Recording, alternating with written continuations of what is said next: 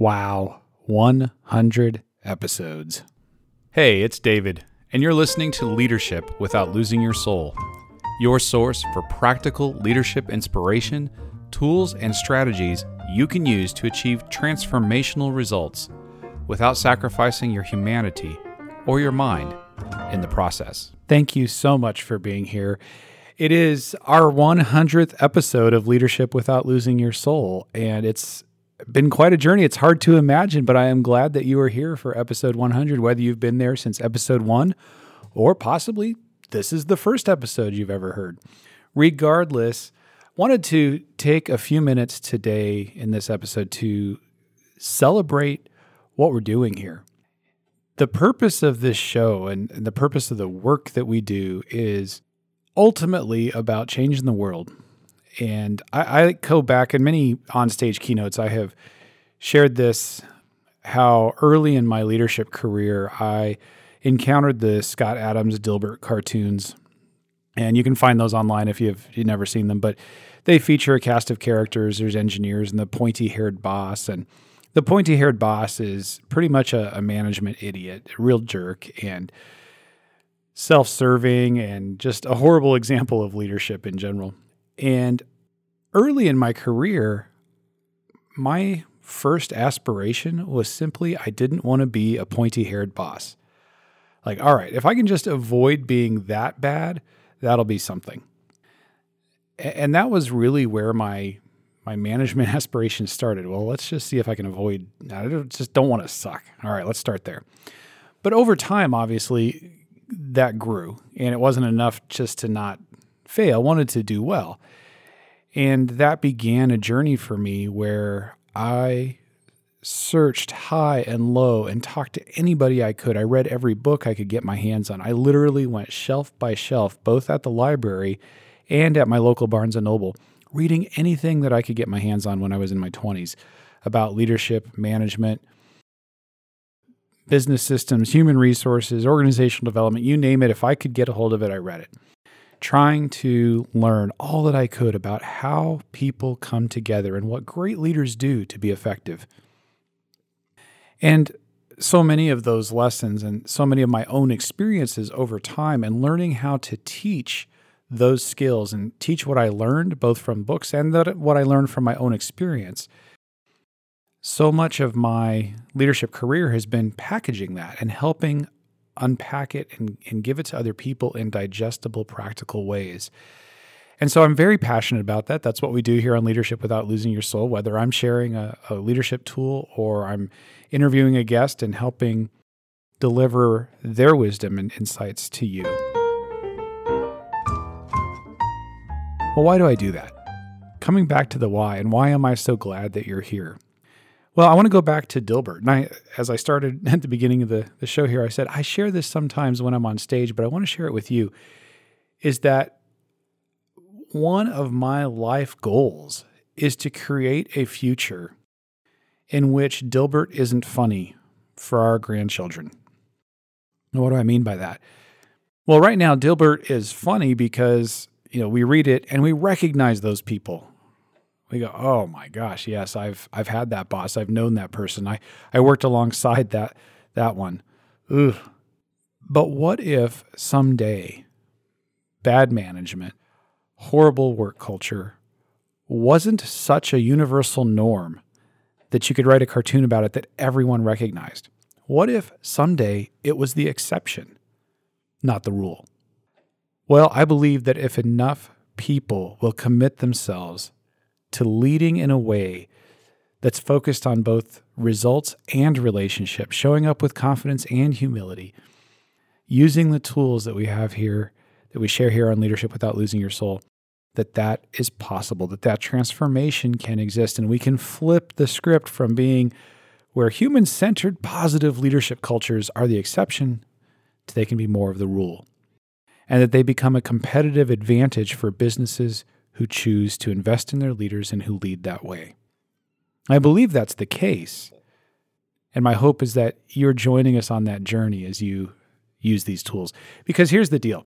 As frequently as we can encounter some of these cultures with poor leadership and managers who are losing their soul in the process, I don't know a single leader, not one, who set out to be a jerk. I've met many managers and leaders who are jerks, but I've never met one who set out to be that way, which is an interesting paradox and points to some underlying conditions that need to be addressed. So why does that happen? Well, I believe there's a couple reasons. One is that people don't have the tools they need to lead effectively.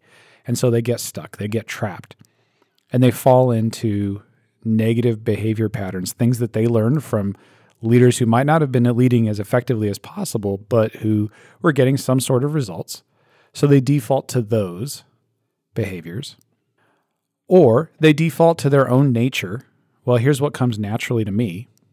All right, and you've heard me talk about how what came naturally to me was, well, I locked all my brothers and sisters in the basement. That was an early leadership memory for me. Or we try to be nice and make everybody like us in the hopes that they'll get things done. And of course, neither of those long-term effective, but those are things that we can fall into very naturally if we don't have the tools to be effective.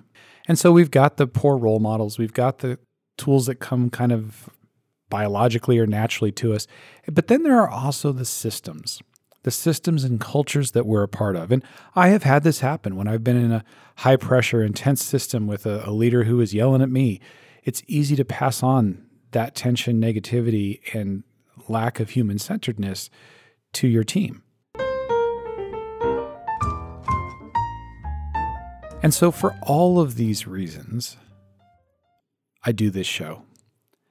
I share these tools in the hopes that you can use them, in the hopes that you'll share them not just in your own leadership and in the way that you lead, but that you will teach them to others, that you'll share this podcast with other people, that you'll pick up our books, Winning Well, Manager's Guide to Getting Results Without Losing Your Soul, and Courageous Cultures, How to Build Teams of Micro-Innovators, Problem Solvers, and Customer Advocates, that you'll get those books, that you'll read them, that you'll share them. Absolutely. And so it starts there, but it's bigger than that.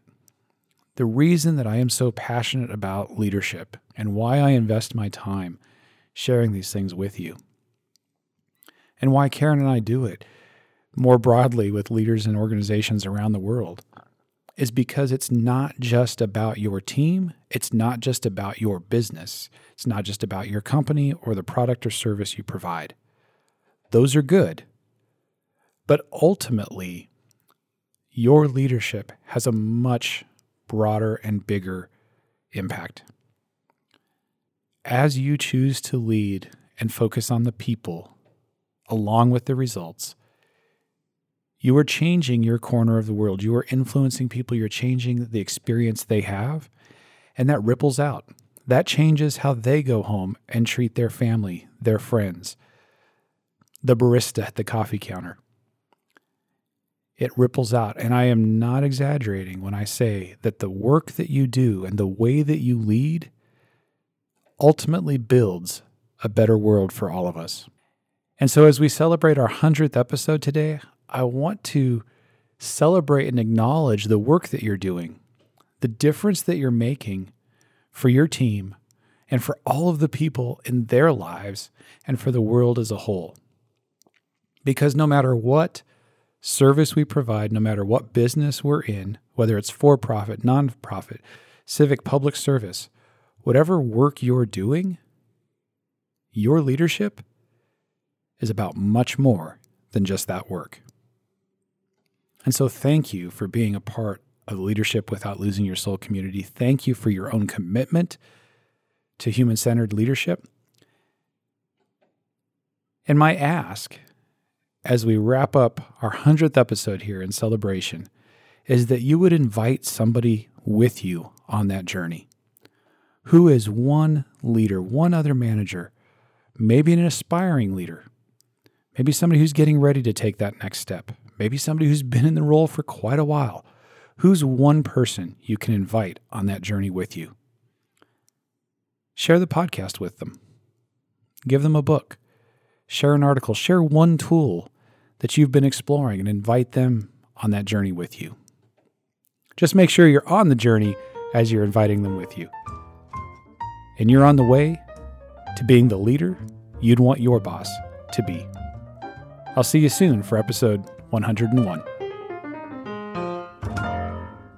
This podcast is a part of the C-Suite Radio Network.